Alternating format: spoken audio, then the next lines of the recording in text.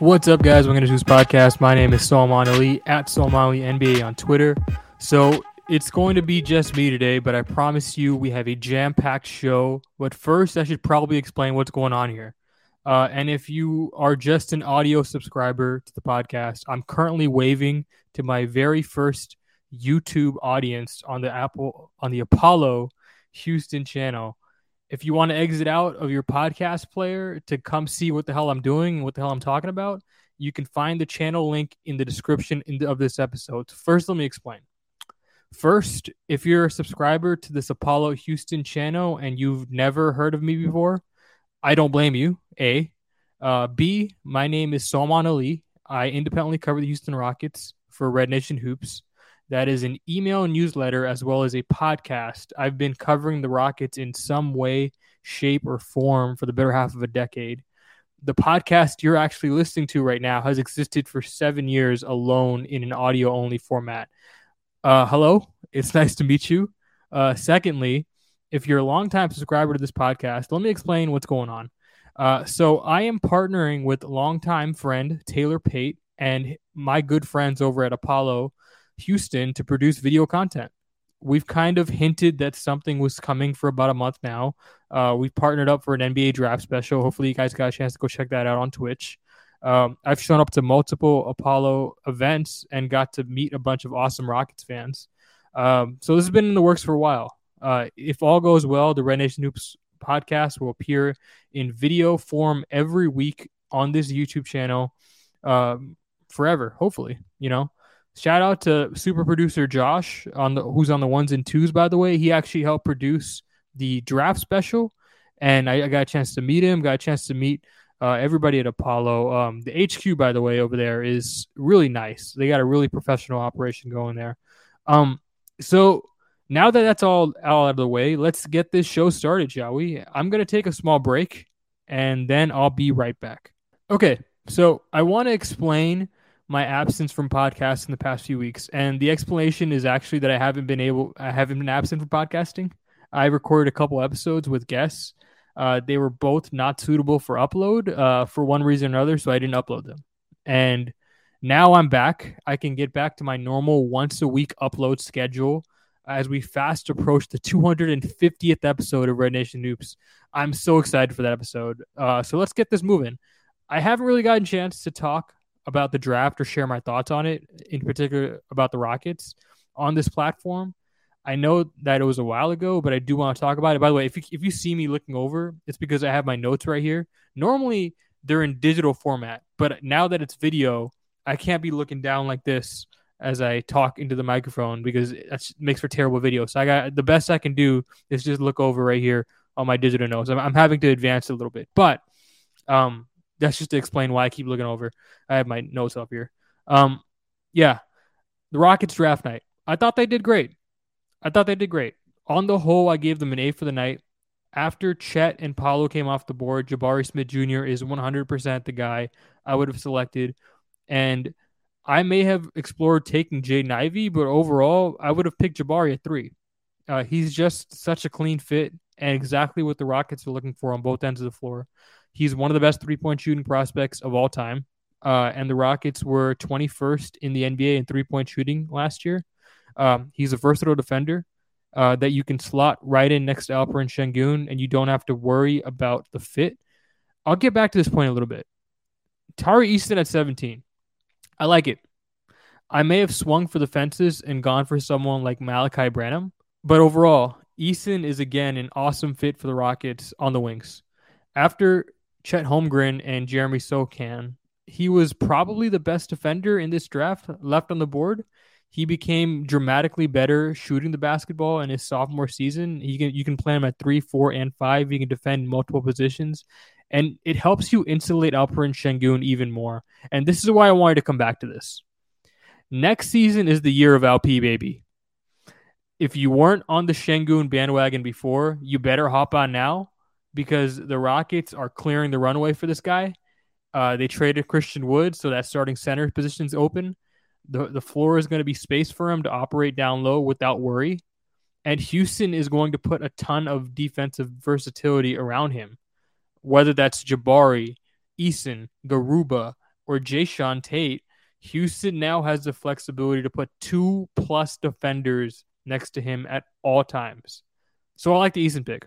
I like the Eason pick a lot. And just as a quick aside, it's funny how Houston is just scooping up these analytic darlings like in the middle of the draft nowadays. Last year they took Şengün, who many of the numbers guys were willing to tell me that he should have gone top 5.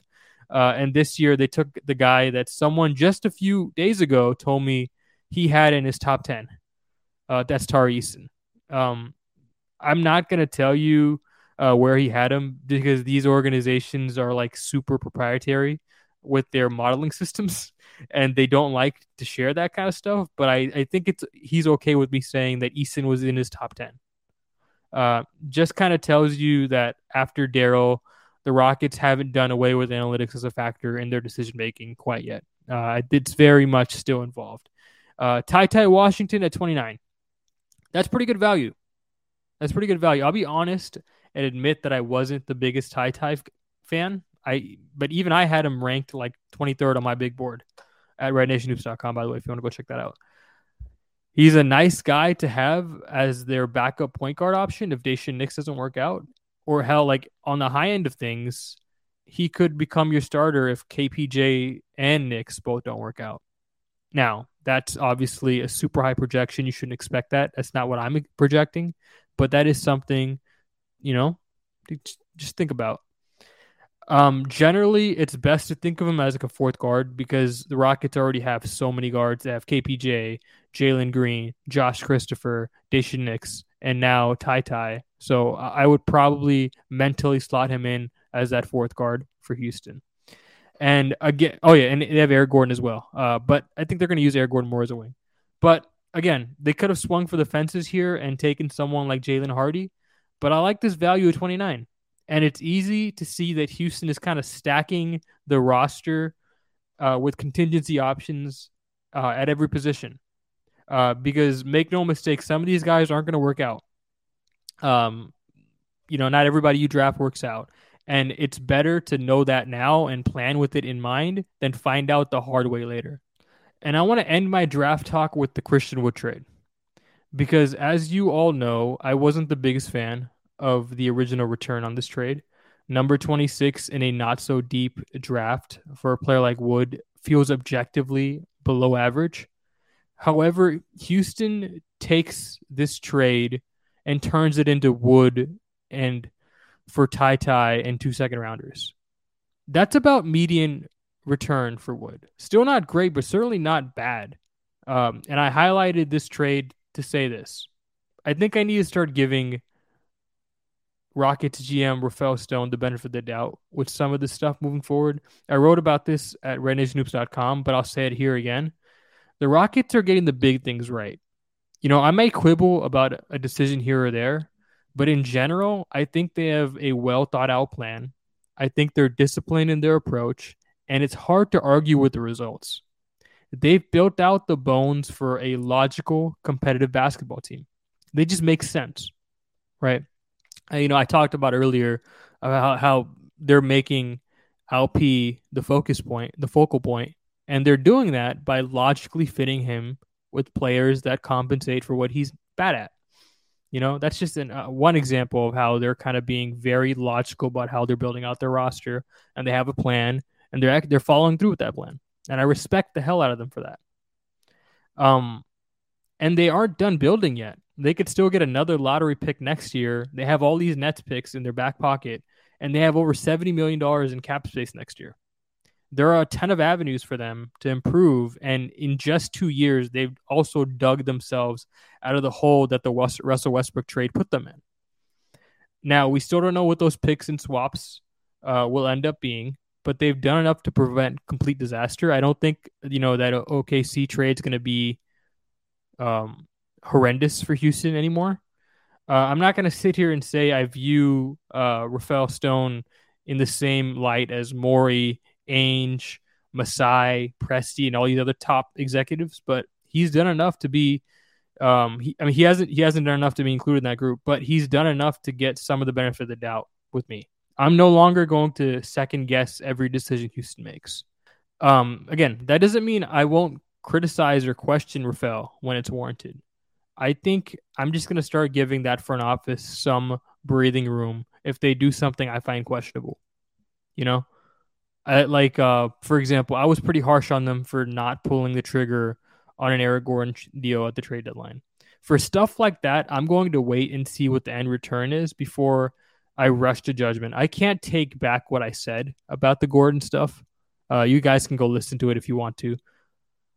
But if they can get a first round pick by waiting out the market, I'll recant that criticism. You know, I'm never afraid to say admit when I'm wrong. You know, I don't think there's any value in doubling down, so I'm not going to do that.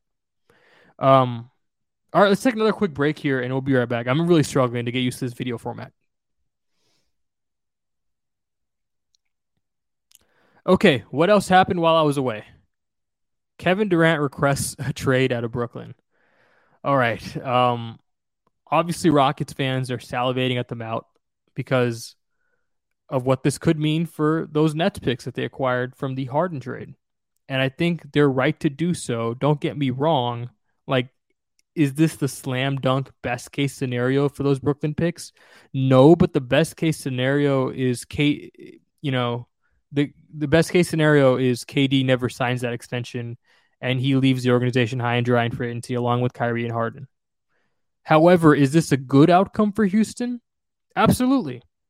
Now you know for sure that those picks are going to be much more valuable on the front end than anticipated. But I do want to caution fans. This is not like the Celtics situation in 2013. It is unlikely that the Nets picks end up in the top 3. Billy King's not in charge anymore. This is a Sean Marks operation. And for my money, that dude is one of the best executives in basketball. Despite all the mistakes the organization has made this year, Brooklyn also has KD, Kyrie, and Ben Simmons under contract, meaning they can just flip those dudes for assets and get a return back. The Nets in 2013 had like Bojan Bogdanovic as like as their best trade asset, right? Totally different situation. Completely empty cupboard there with no avenue to restock, where slightly empty cupboard here with avenues to restock. So they're going to restock that cupboard with draft picks, good young players, and they have no incentive to bottom out. And that's the key point. Even if they talk about these picks as if they're a sunk cost, they will actively fight those picks being good. So that brings me to a question I posed this week on my newsletter. Is now the best time to sell in those Nets picks? Because you could make the case that those Nets picks are probably the most valuable they're ever going to get right now. It's not conclusive, but you can make a pretty compelling argument that they may be. Should they call Toronto and inquire about Scotty Barnes? Should they call and ask about Donovan Mitchell? Or Denver about Michael Porter Jr.? DeAndre Jordan in a sign and trade with the Suns? Maybe Orlando is willing to sell Jalen Suggs at a discount for a pick, a swap, and Kenyon Martin Jr. You know, he didn't play that well last year. Maybe Houston can capitalize on that and decide to sell maybe a couple of these assets off for Suggs. And that can be their point guard option. You know, will the Sacramento Kings be receptive to Davion Mitchell trades? Who knows? The world is Houston's oyster right now, and they should explore it, especially with KD on the market right now. Because if you think about it, who values those picks more than any other team in the NBA? The Brooklyn Nets. What if you can sneak into the KD sweepstakes as a third party and facilitate things by offering the Nets control of their own future back? I'm sure they'd be receptive to at least hearing what Houston has to offer. Maybe that's being the vehicle to landing Houston a blue chip prospect like Barnes or Ayton, whoever. If I'm the Rockets, I'm at least having meetings about it, and I'm having someone put together like 12 different kinds of trades that can be put up in an office on a whiteboard somewhere. It's just something to think about. You know, to think that this is the same situation as Boston in 2013. I think that's naive. It's unlikely that they are going to get an asset back like Jason Tatum or Jaylen Brown for one of those picks. Like it's just that's really hard, right? It's you're talking about, first of all, the lottery is flatter now, right? So you're not gonna you're less likely to be in the top 3 than ever before. Second of all, they're going to try and avoid this, and they have avenues to try and avoid this. Whereas in 2013, they had no avenues to try and avoid catastrophe. So I would just be very careful about locking in those picks as like, oh, they're for sure going to get a top end prospect. Now, when I say top end, I'm not saying lottery. Like they're probably going to get at least one lottery pick back as of right now. Like just the projecting out, it's unlikely that the Nets don't convey one lottery pick to Houston at some point in time if things stand pat. But are they going to convey a top 5 pick? Probably not. Probably not. Just because, the Nets are going to try in this Kevin Durant trade to land good players back that keep them competitive. And if they can get like Donovan Mitchell or Scotty Barnes or whoever, if the salary filler they get back is good, is talented, they're not going to bottom out. They're not. They just have incentive to not do so. They have no incentive to bottom out. So I would keep that in mind. Get excited, of course. If you're a Rockets fan, get excited that this thing is, coming down in flames as quickly as it has, and that those picks have gone up in value. But consider the idea that maybe it's time to capitalize on that value. Maybe start thinking about moving those picks. If not now, maybe in the future. I think this is the highest point. I think there's a real possibility that this is the highest point in value for those picks. But even if they decide to trade those picks next summer, when they have all that cap space for a star player, I don't think it's the worst idea in the world. You may be missing out on what those 2020 on that what that 2027 swap from Brooklyn could be, but as long as you're not trading those picks back to Brooklyn, they have no incentive to bottom out, and they will fight it. So it's just food for thought. What else have we not covered? Free agency. That Jae'Sean Tate contract Houston signed was awesome. It was awesome, simply awesome. Like if you're talking about a bargain for one of the best defenders in basketball, and it's a raise that actually helps Houston, you may be thinking that's strange. When does giving a player a raise ever helpful for an organization? Well, here's the thing. Jae'Sean Tate's last contract was so cheap that it was actually difficult to construct trades because it required packaging him with at least one other significant contract. Now his contract is sizable enough that A, you can trade him in a 1-for-1 for, whatever contract, like a normal NBA contract. And B, you can more easily aggregate him with other contracts. Perhaps there's a star player available that you want to trade for. Combine Tate's contract with Eric Gordon and David Nwaba, and you have a seat at the table for most star players. You can salary match. At least over the next year. When they have all that space next year, they won't have to do all that. Obviously, they can just take players into space. So I love that signing. A+.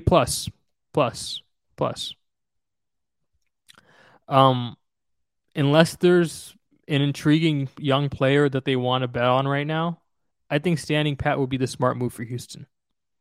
You can waive Boban and add a young player you like during the season. There's no reason to do that right now if you're not in love with somebody. I'll talk about what's going on like in Summer League next week with the guest because I know that's what everybody's talking about. I want to get a more conclusive sample size. If you want to hear my thoughts, I'm tweeting about it during the games, right? But I'm not going to do a podcast analyzing what's going on in Summer League until there's like 4 games in the books. So next week, you'll have that Summer League podcast where I talk about everything that's going on in Summer League right now. It should be fun. I love Summer League. It is extremely interesting to see these young players battle it out for effectively roster spots, but not roster spots, rotation spots. Who's going to be the backup point guard? Is it going to be Ty Washington, or is it going to be Daishen Nix? Stuff like that is interesting to me. Or obviously Jabari Smith Jr. is the show, right? Obviously he's super compelling. What about Tari Eason? This young guy looks really good. We'll talk about him more next week, but players like him that are drafted like mid lottery that look like, or actually outside the lottery, just outside the lottery, are some of the most compelling talents, because if they show the requisite talent to look like players that should have gone in the lottery, it makes Houston look a lot better. So we'll talk about all that next week. Subscribe to Renee's News Podcast on Google Play, iTunes, and Spotify.